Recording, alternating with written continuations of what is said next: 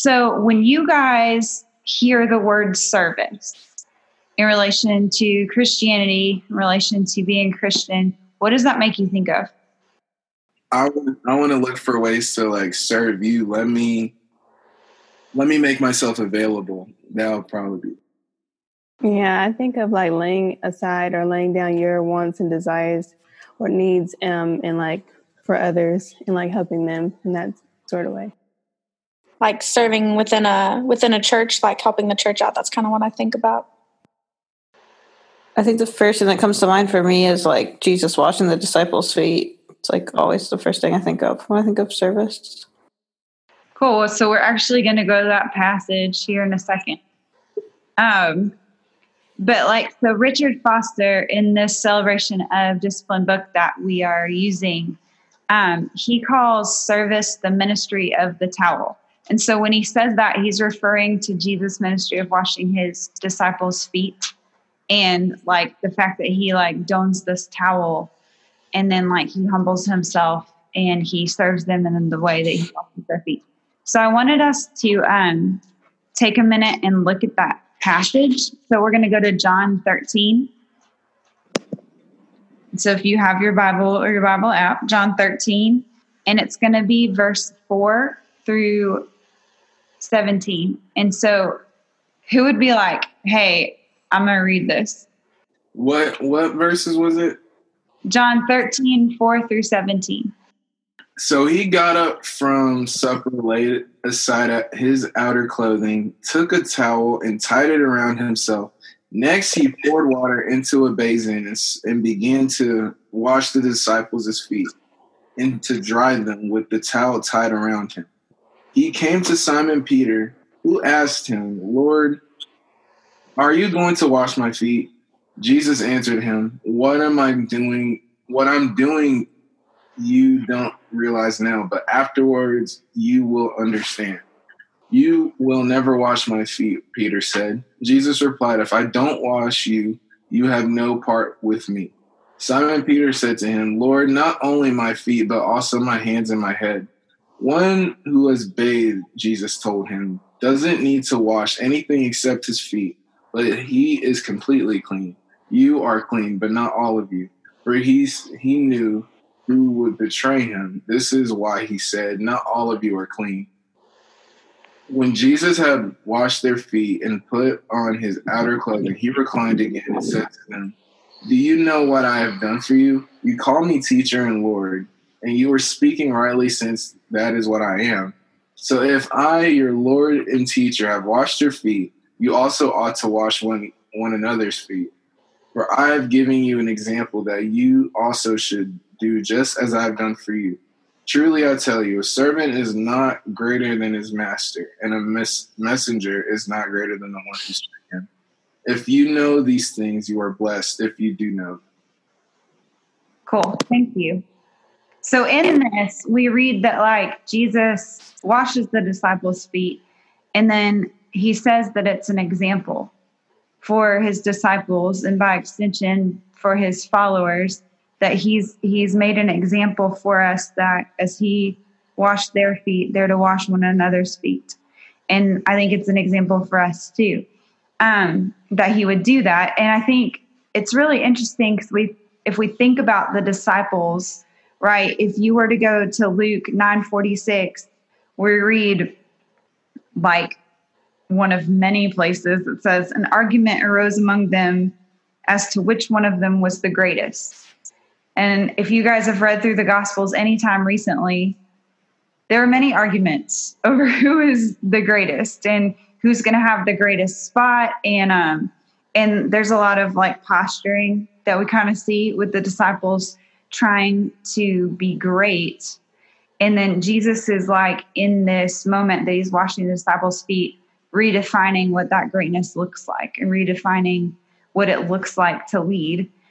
So last week, Natalie talked about submission, and like the cross is kind of a picture of submission. And then the towel and the washing feet is a picture of service. And so Jesus, he he gathers these disciples who have argued and are super concerned over who's the greatest, right? And he washes their feet. And I think he's trying to teach them something. He's trying to teach them something they really need to learn. And he's trying to teach something that I think all of us really need to learn.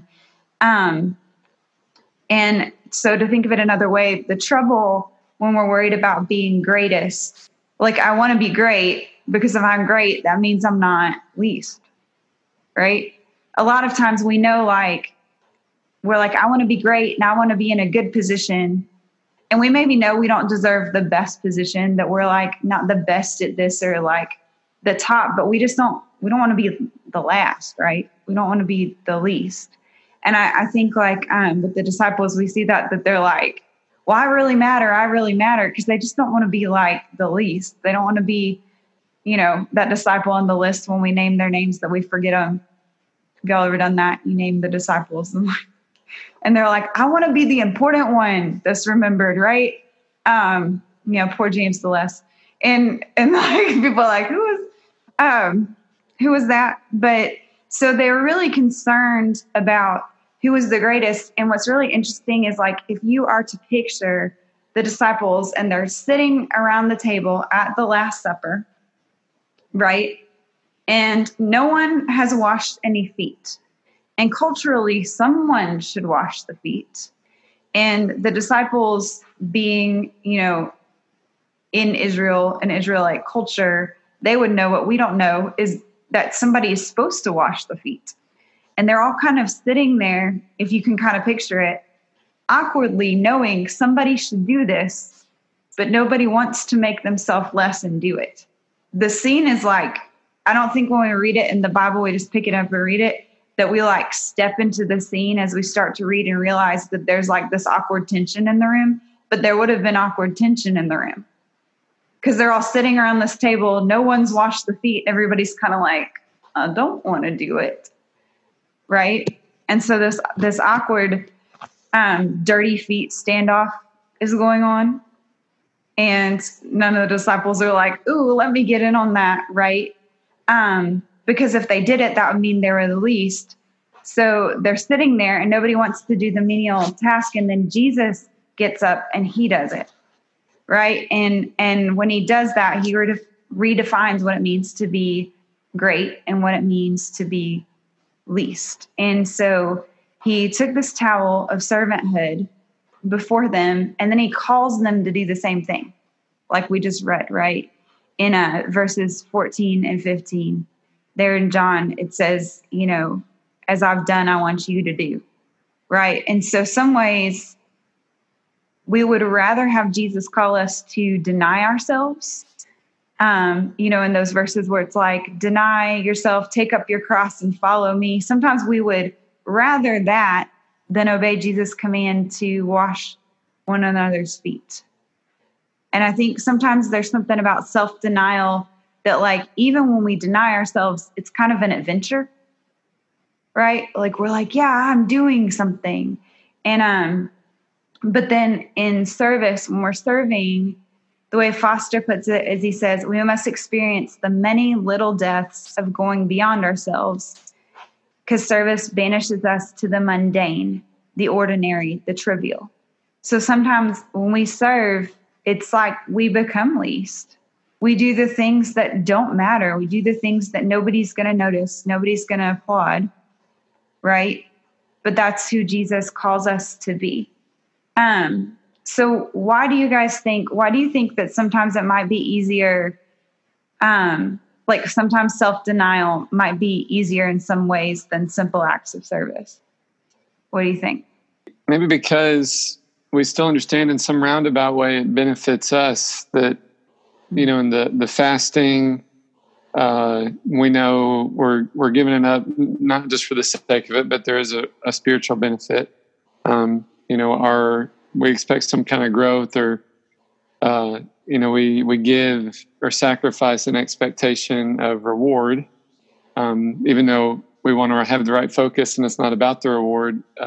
Those things still can be about us in a way where service, it's not about us, it's about the other person and their needs. And I like what you said too about sometimes self-sacrifice is a little bit of an adventure, like I'm doing this cool thing. I'm going to give up this for 3 weeks. And that's kind of a different, interesting adventure. Whereas service doesn't seem like it's going to be fun. Sometimes it's really enjoyable once you're doing it. But at the outset, it's like, oh, I just got to help this other person. And it's no real benefit to me.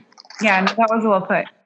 I think it is that, like in service, we're like, oh, it's an adventure. Or sometimes people like, they're going to notice, like if you radically start denying yourself, you've never done that before, like your friends are going to be like, oh, what's up with that? And then service is just completely menial. And if you do it right, most of the time, nobody notices really. And so we don't get any like outward encouragement aside from the fact that the Lord would tell us, well done. Right. But on the outside, like other people, if we're serving right, a lot of the stuff we do won't even be acknowledged. And I think that's kind of hard for us. So in the chapter, Richard Foster also points out that there's freedom in service because it enables us to say no to the world and the way people, or the way the world promotes people and the way the world promotes authority. Because a lot of times, like, so in the business world and other things as well, there's like a pecking order, right? And you got to like play the game to get in good and to be considered important and to climb like a corporate ladder or whatnot. And, that's how you get authority. That's how you get leadership. And like Jesus in this moment, when he's washing the disciples' feet, he completely redefines what it means to have authority. And he completely redefines what it looks like to be a leader, right? Because he leads by serving. And then like he still has authority. He doesn't lose his authority as Lord, but he's comfortable enough in his position of authority that he can do like a menial thing. And we don't see that in the world a lot, right? Like if you see somebody that's important and they're in a position of authority, a lot of times they're not the one doing like the grunt work, right? And like they're not the one scrubbing toilets. They're not, but then sometimes like in the kingdom, we should be like, even if we're in a position of authority, we come to a place because of Jesus and his example that like, I'm not too good, like it's like one day God might call me to teach or to lead worship, and another day, funny example, because it's like super relevant and staff are going back there, but like other days the toilet floods at Camp Jackson and somebody got to do that. Right. Like, and it's like, nobody's too good to fix that. Right. We just got to do it.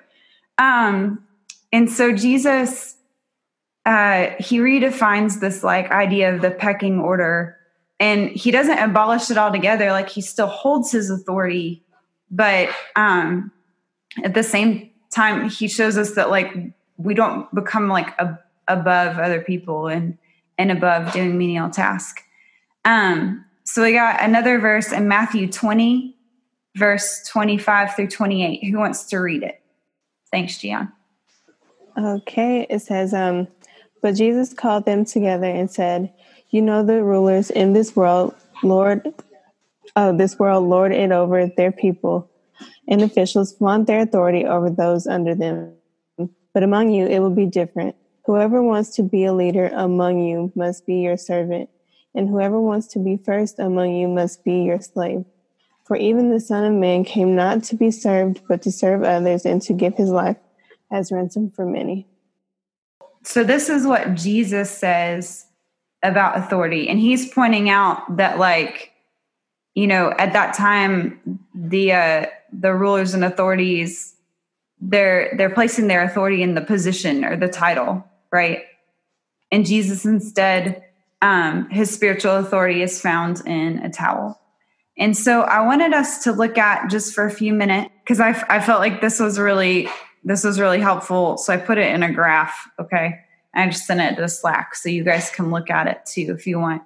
But in the chapter, Richard Foster talks about the difference between self-righteous service and true service. And so this was several pages, and I just kind of like put it in a succinct graph, but I kind of want to look at these and talk about it for a minute.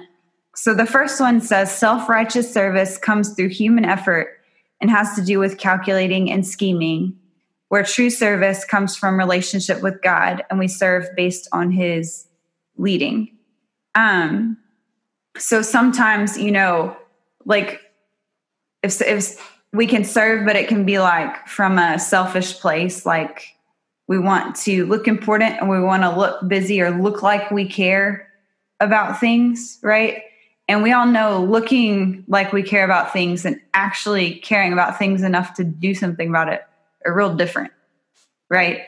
And I think that's like, we're in an age where that's really apparent, right? With like social media and things like that. Like, it's like you can have like the social media activists and they're like, well, this needs to change and this needs to change and this needs to change. And you're like, cool, what did you do? Like, what did you do? Did you talk about it, right? Which is like the kind of like human effort, like, or did you like pray about it and just go do something, right? And it's like, we can do both. We can talk about things and do something. But if we only talk and we never actually do anything about it, then we might be in that kind of like, I'm doing it for show and not really for God. So these kind of like helped me define, like, am I serving for the right reasons, I guess, when I was reading through them. So the second one says self-righteous service is impressed with the big deal. And true service finds it almost impossible to distinguish the small from the large service, right? So that's talking about like those times that it's like, it's a really big thing and we can go get involved in like a big cause and it's like really cool, right? Versus sometimes the Holy Spirit's like, just go help that person and don't tell anybody, right? And if it's coming from the right heart, we're going to be happy to do both. But if it's not coming from the right heart, then we're only going to want to do like the big deal things. The next one says self-righteous service requires external rewards. It needs people to see and appreciate the effort, while true service is content with hiddenness. I think that's self-explanatory, right? But like if we're truly serving as unto the Lord, we won't need somebody to tell us like, hey, I saw that, good job. Right. The next one says self-righteous service is very concerned with results, while true service is free of the need to calculate results. So like if our heart is right and the Lord calls us to serve, we'll serve him. Like we don't necessarily expect anything, right? Like if God does something like really cool out of it, praise the Lord. If he doesn't do anything, like we still obeyed God, we still serve somebody, and that's enough. Then it says self-righteous service picks and chooses whom to serve and is affected by moods and whims, while true service is indiscriminate in its ministry and ministers faithfully because there is a need, right? So if we're serving and our service is really affected by whether or not we feel in the mood to serve today, then there might be a problem, right? Whereas like a good heart is like, well, I committed to it, so I'm going to do it, right? And it doesn't really matter like how I feel about it. That says self-righteous service is temporary because usually we burn out, while true service is a lifestyle. So it's a way that we live and it's a way we do things. That says self-righteous service is insensitive and insists on meeting a need, even when to do so would be destructive, while true service can withhold service as freely as perform it. So that one, we'll like pause there for a second. Does that make sense? Like, have any of you guys ever been in the situation where somebody like served you, but it was for them? Like they like really wanted to help you in a way that they thought you need help. Because I find this happens to me a lot. Like a lot of times people are like, I'm doing this for you. And I'm like, please just ask what I need, but you can tell like they're trying to love you, but they're trying to love you like how they want to love you. So if we're truly serving, if somebody's like, hey, I don't need you to bring me dinner tonight. And actually that would stress me out because like I'm not dressed and my house is a mess. Right? Then like, if our heart is right, then we can like accept like somebody saying like, no, that's not actually best too, you know? And then the last one says, self-righteous service fractures a community because it's centered on glorification of the individual, while true service builds community. So ultimately, if we're serving and our heart is not in a right place, it's going to actually like be destructive to our community. But if we serve out of heart that is focused on Christ and lifting him up, then it's going to build community. And so I think that those are really important, because sometimes, like, I don't know about you guys, but sometimes I find that like I'm serving for the wrong reasons and my heart isn't right, and I need the Lord to like help me readjust it. And so I kind of made it a little graph so I could like look at it later. So hopefully that's helpful to you. But sometimes it's important, especially if we're serving and we're getting like really cranky. Anybody's ever been there where you're like serving and you get real cranky? So those are the moments that I find I really need to check my heart. And like, why am I doing this thing? And am I, you know, even if Jesus was like the one that spoke to me and told me to do it, am I still doing this as unto Jesus? Or have I like come to a place where I'm like in a mood and I'm like, well, nobody's told me thank you. You know, I wasn't doing it for a thank you. But it's real easy when I get tired to slip into that. And so like, it helps me to remind myself to go back and like reposition my heart in the way that I'm serving. But one of the really cool things about serving is, so more than any other thing that we do or any other discipline, the discipline of service really works humility into our lives. Like it really teaches us to be humble, and what humbles us, right? And then it cultivates that humility in our lives. And so, said a different way, if you're noticing that you hate serving, right? If you're in a season you're like, I just hate this. Like, I feel like everything is menial and it's making me crazy. God might be trying to like sow some humility into your life and like work on that. And a lot of times, like, I find the times that serving makes me like really restless and crazy is because God's trying to like teach me humility. So I think several years ago, I was really spending some time in the presence of the Lord, and I was just really struggling over like as far as like missions work, because you guys, it's real fun, like in your teens and 20s, and like God calls you to missions and you're like, yeah, I'm going to change the world for Jesus, right? And we're going to go on adventures, and like we're going to get to like meet people from all over the world and tell them about Jesus and do all this exciting stuff, right? Self-denial. And it's really exciting. But then we had one baby, and then we had two babies, and then we had three babies. And then we were just still in America serving college students, doing the exact same thing we did when we graduated from college, because we were Chi Alpha leaders, like a lot of you guys. And it had kind of become like, is this all I'm ever going to do, Jesus? Is this all you're ever going to like have for me? And I was really like struggling with that back in Knoxville, and just kind of struggling with calling, and struggling with like what life should be, and struggling with the fact that it didn't feel fun anymore. You know, because Chi Alpha is awesome, you guys. But like Chi Alpha for 16 years is Chi Alpha for 16 years. And at some point, I'm like, I've heard and taught EE 45 million times, you know? And so sometimes you're like, no more EE. And I had hit this place, and I was just spending time with the Lord and trying to process it with him. And the Holy Spirit just really asked me, you know, Jackie, whose well done do you want to hear? You know, like, do you want to be important in the world? And like, do you want to show up at church and look all together and be like that person that's successful at some random job that in the face of eternity doesn't matter, or that mom that's all together, or like, do you want to keep doing what I called you to do and know that like I say, well done.